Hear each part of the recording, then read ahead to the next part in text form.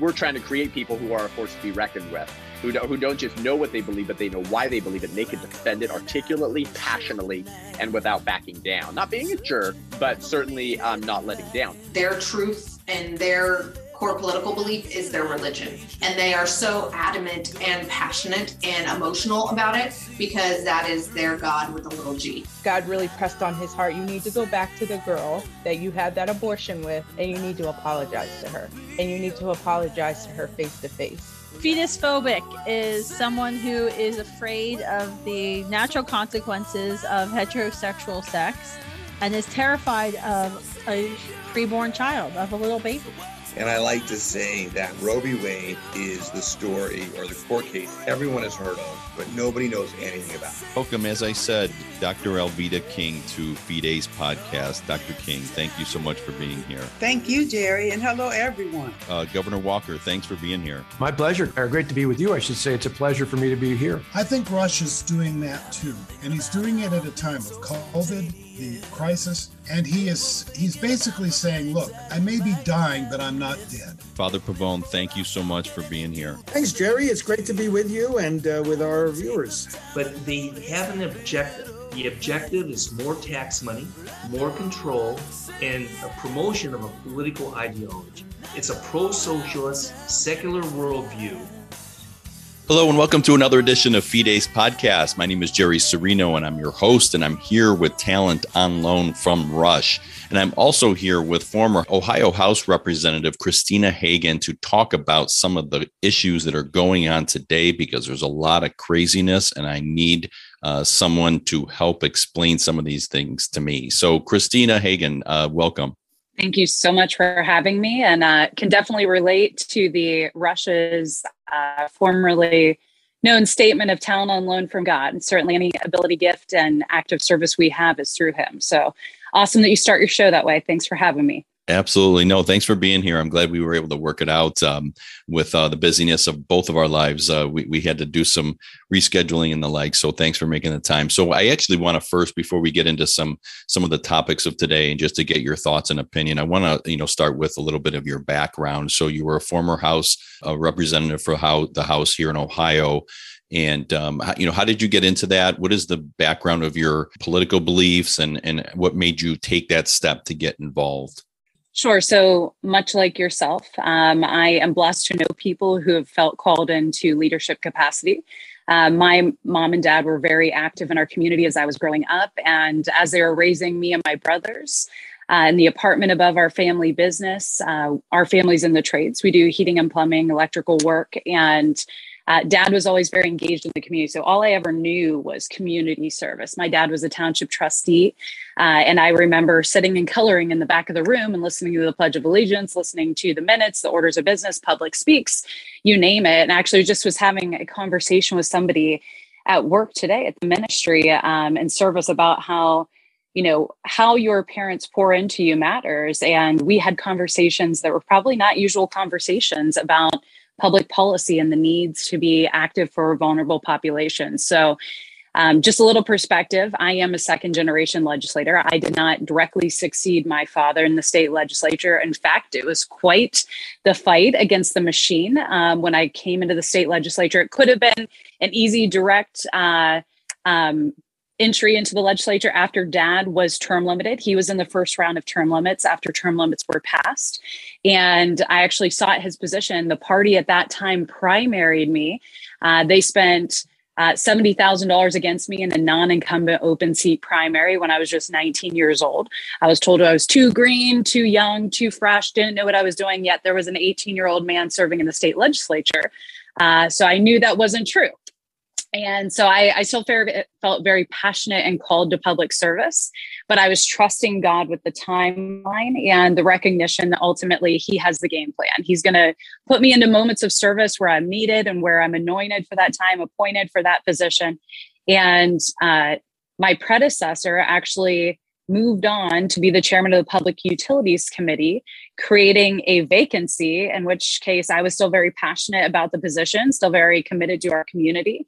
So I sought it, and I was one of 8 in that competing cycle, and I actually won the appointment Uniquely, my youth at that time was not held against me. The Speaker of the House, who was the second oldest member at the time of the appointment and the committees and the decision process, he was once the youngest member of the House himself. So he didn't see youth as a threat or a detriment, but saw it as an opportunity to, reflect the whole of the public. So it's really a blessing. And it also helped that I was conservative. I came into the state legislature at a time when we had a 17% budget deficit from the Democrats who had been leading previous to us. And I was serious about fiscal and social reform from a conservative perspective. So that mattered when I interviewed. Other people were a little squirmy when they were interviewed about making cuts. And I was honestly eager for that opportunity to make government function better and serve the people better.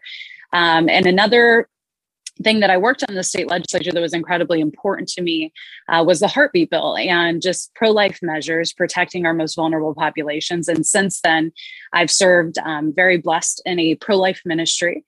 And also I've been able to help and come alongside a foster care organization that is called Connect Our Kids, that works to eradicate our foster care issues in the United States by more efficiently and quickly placing children, utilizing data and technology to ensure that we're not leaving kids in this system where there are homes that would immediately welcome them if they knew that the need existed, and reducing and eliminating the trauma that comes alongside of being in a foster care system, because we know that this is both costly to the taxpayer and also to these individuals' lives and their future prospects. And I know that because I grew up with foster brothers and sisters. So knowing and recognizing that we need to advocate for other people comes very naturally. It's just how our parents raised us to go out and protect others, fight for others, and give voice to situations where people may not feel strong enough to be that voice in that situation themselves for whatever reason. Yeah, really great stuff. Really great background. Love the causes you're championing, and I think the whole thing with the age and inexperience per se. Someone like Joe Biden has what 30 something years of experience being wrong on everything. So what does experience matter if you're completely and utterly wrong on everything? And we're seeing what his wrongness is doing right now. So it's a great story. I would have voted for you and will vote for you if I'm able to. And if you're running in an area where I can, and hopefully others will. But so I want to go into a few issues. And by the way, I know you're on a friend of mine who's been on my show, Bob France, and you come on and talk about a lot of issues with Bob. He's a great guy as well. And you kind of do the same thing. It sounds like. Let's talk about COVID. So one of the areas I'd love for you to comment on is the challenge that I have, at least, and I know a lot of others, is the issue of the trust in government, right? And we all believe COVID is real. We all believe that, any kind of virus or disease, we want to help people and so on. We've been so lied to by the people in government. We have been denied facts and information. Information has been censored. If we want to we hear about a study, whether it's about aspects of the vaccine and its impact on young boys. There's a study. Nope, can't hear about it. We can't hear about ivermectin. We can't hear about hydroxychloroquine. We're not allowed to hear about it. It's censored and so on. So many of these lies and misinformation that's put out there. I think a lot of people, the issue with COVID is that we don't feel like we're being dealt with truthfully. Am I wrong? No, I think that's right. I mean, there's a series of frustration that's sweeping the country. We're more divided than we've ever been, and intentionally so by these really wicked and deceitful leaders. These are people that know the truth about these matters, but choose to not disclose the full truth, and worse, try to hide it. We're seeing even just this week information roll out from the NIH that even Fauci himself lied directly to Rand Paul about the gain of function research that was conducted using American tax dollars. And that question was directly presented to and asked to these health officials, these leaders that we're supposed to look to and trust with public health measures and guidance. And yet we can't account for truth coming out of their mouth. And it's interesting to me because, you mentioned the experience piece. And you mentioned Biden having all the experience and it being really bad experience. And something that flashed in the back of my mind when you said that was the point of the debate between Trump and Hillary Clinton, where she said, you have no experience. And he said, yeah, but all of your experience is really, really bad experience. It's bad public policy making. And that's true both about this administration under Biden and also through his entire appointment process of all of these officials that are heading up HHS and other places, where he's put some really supremely dangerous and intentionally deceitful leaders into positions of power. And I think it's not just COVID. It's the lies that are being put down the chain and into our children's classrooms. It's the way our children are being preached to and divided with the masks, with the promotion of vaccines, with the lack of information or long-term studies.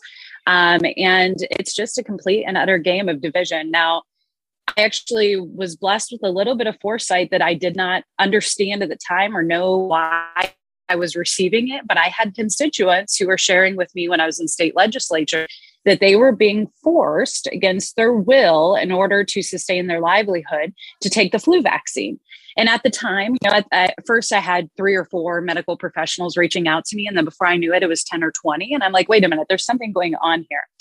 And so I sat down with these professionals, and these are medical professionals who shared with me, they're like, why would the industry tell us what we have to do when we are educated to make decisions about our medical health and the medical health of others? Why would they try to strip that away from us? So I think anytime information is being taken away from people, anytime options are being taken away from people, it's simply because the other side can't get done what they want to do without blatantly lying and forcing objectives. I mean, I think about even our own side doing the wrong thing with incentivizing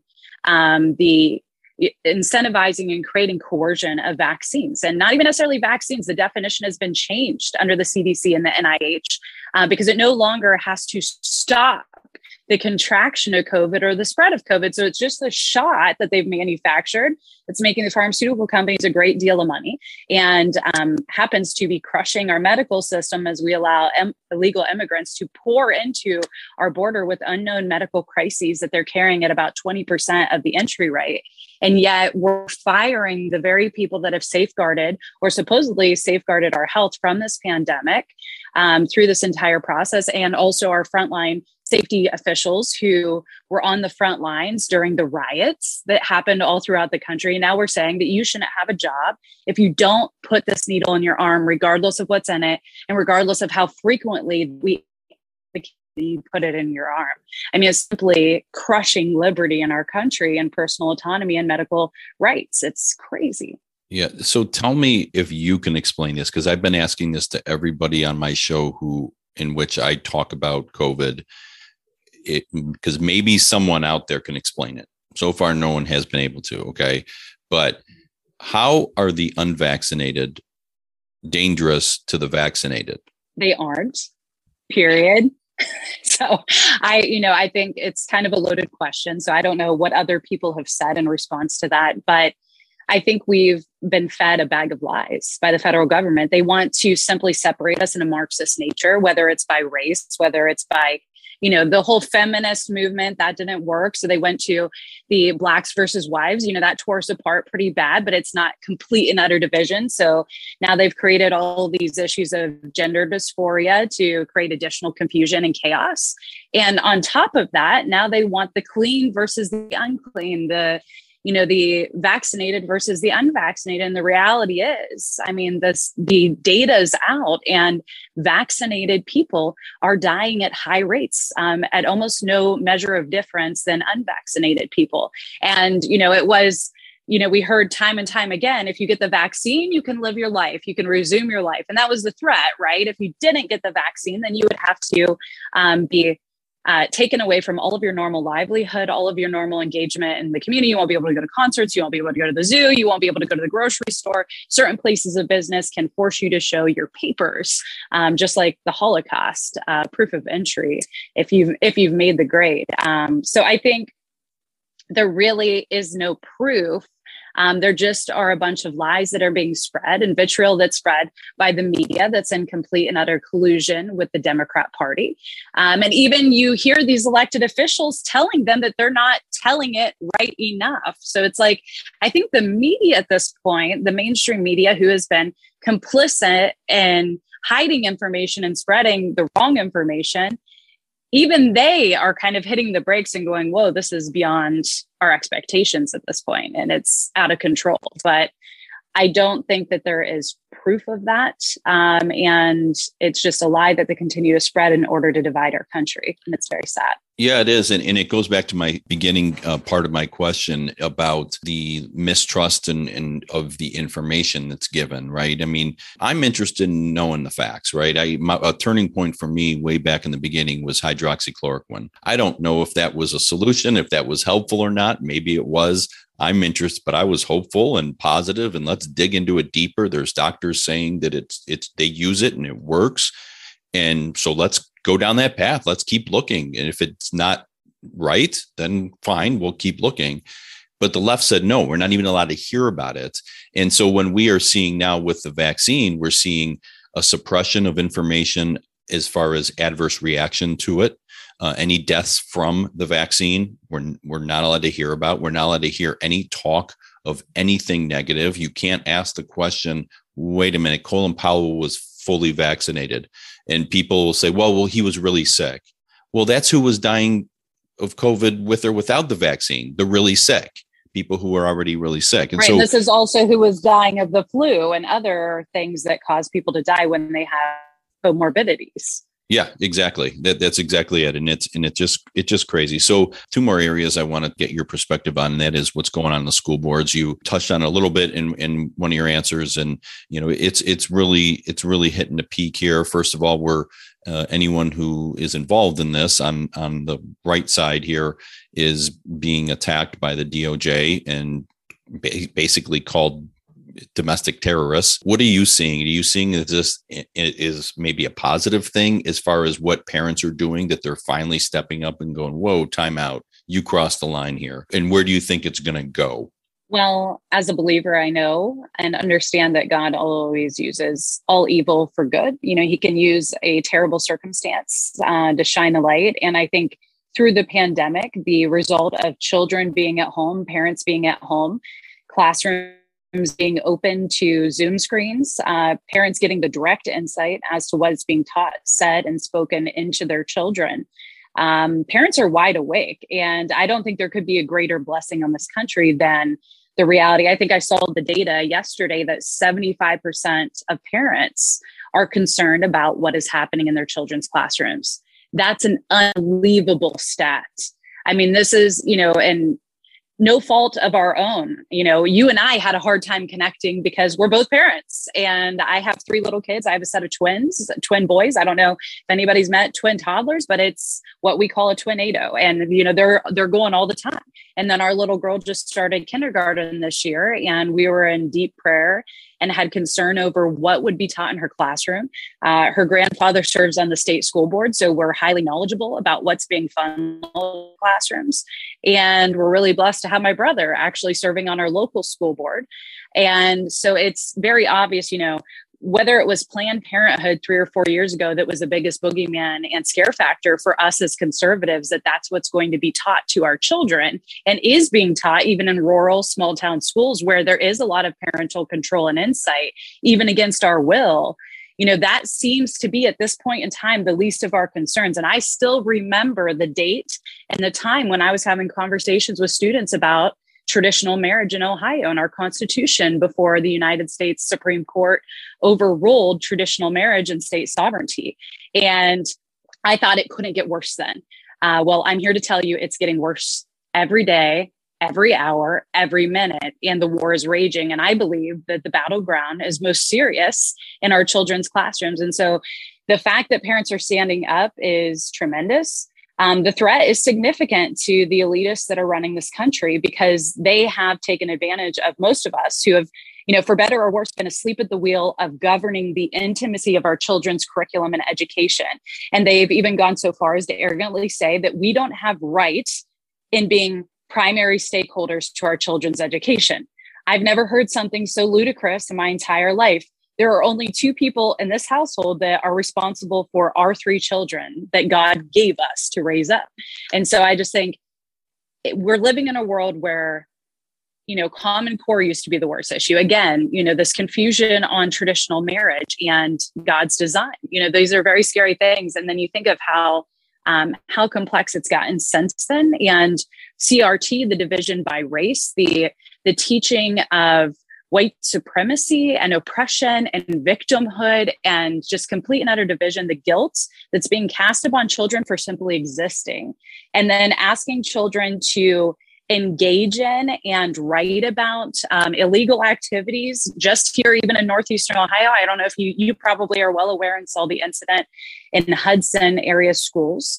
And the mayor actually stepped in and called for resignation, or they would go ahead and press charges on the school board for teachings that had been existing for 10 years and writing prompts booklets that talked about having kids explain sexual acts, explain how you would feel cheating on your spouse, explain drinking a beer, drink a beer illegally, write about it. I mean, these are disgusting, intentionally disgusting things that are woven through all of our children's curriculum without our knowing, and have been for years. And now people's eyes are open and nobody knows where to start except for going to the school board and presenting the question directly to the people that we've elected to govern. And the right move is to not only take over those local school boards, but the educational service centers that are the pipeline to all of the local school boards at the county level that hold our schools together, that provide them with information, provide them with details, have all of these diversity trainings, things that sound really good on the surface because everybody is really for diversity and everybody is for justice. But when we start pitting one race against another, it's not really about diversity or justice at all.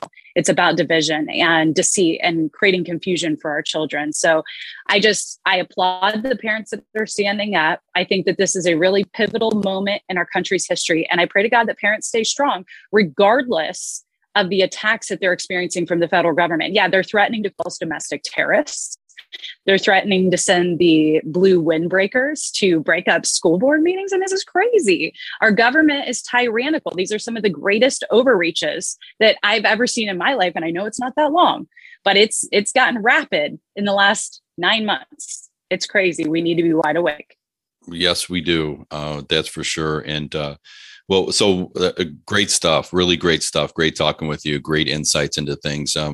We're on the same ground, you and I, and that's good. And understanding the fight here. And, if anyone ever gives you a problem with experience, just the handling the twinados, as you call them, that you could handle anything. I think if you handle that, forget the politicians in Columbus or in DC, right? You know what you're doing. Christina Hagan, thanks for being on. I really appreciate it. Where can people find you? Are you to connect with you, to follow you and the like? Yeah, absolutely. So I'm regularly on social media. You can follow me on Facebook, Instagram, Twitter. Look for Rep Hagan on Twitter, or just simply Christina Hagan on Facebook. My professional page is there. And I'm not seeking office currently. I just try to keep other working class parents up to date with current information, things that I'm seeing. I try to stay on top of the news cycle so people can understand the harmful policies that are coming down from our federal government, the crazy spending that's coming down for our federal government, the crisis that we're seeing at the border, the educational issues that we need to be aware of, spoken plainly, because again, these things sound really friendly on the surface. But when we become aware of the words and the actual terms that they're using and teaching to our children, that's the only way that we can stand our ground and help them to know who they are and their identity in Christ, or however you're pouring into your child. But you can't know if you don't know what the enemy looks like. So I just try to equip fellow working class Americans who are working around the clock to just see some of the crazy things that are happening in society and be aware so that we can be vigilant. Absolutely. Great way to end it. Thank you so much, Christina. I definitely have to follow Christina for some great perspectives, and catch her regularly on the Bob France Experience as well. His great show as well. Bob is a great guy. And thank all of you for joining me for this episode of Fides Podcast with Christina Hagan. Please catch me on all the different podcast apps, YouTube, Rumble, and Wednesdays at 7 p.m. Eastern on rightamericamedia.com. Thanks for listening, and we'll see you next time.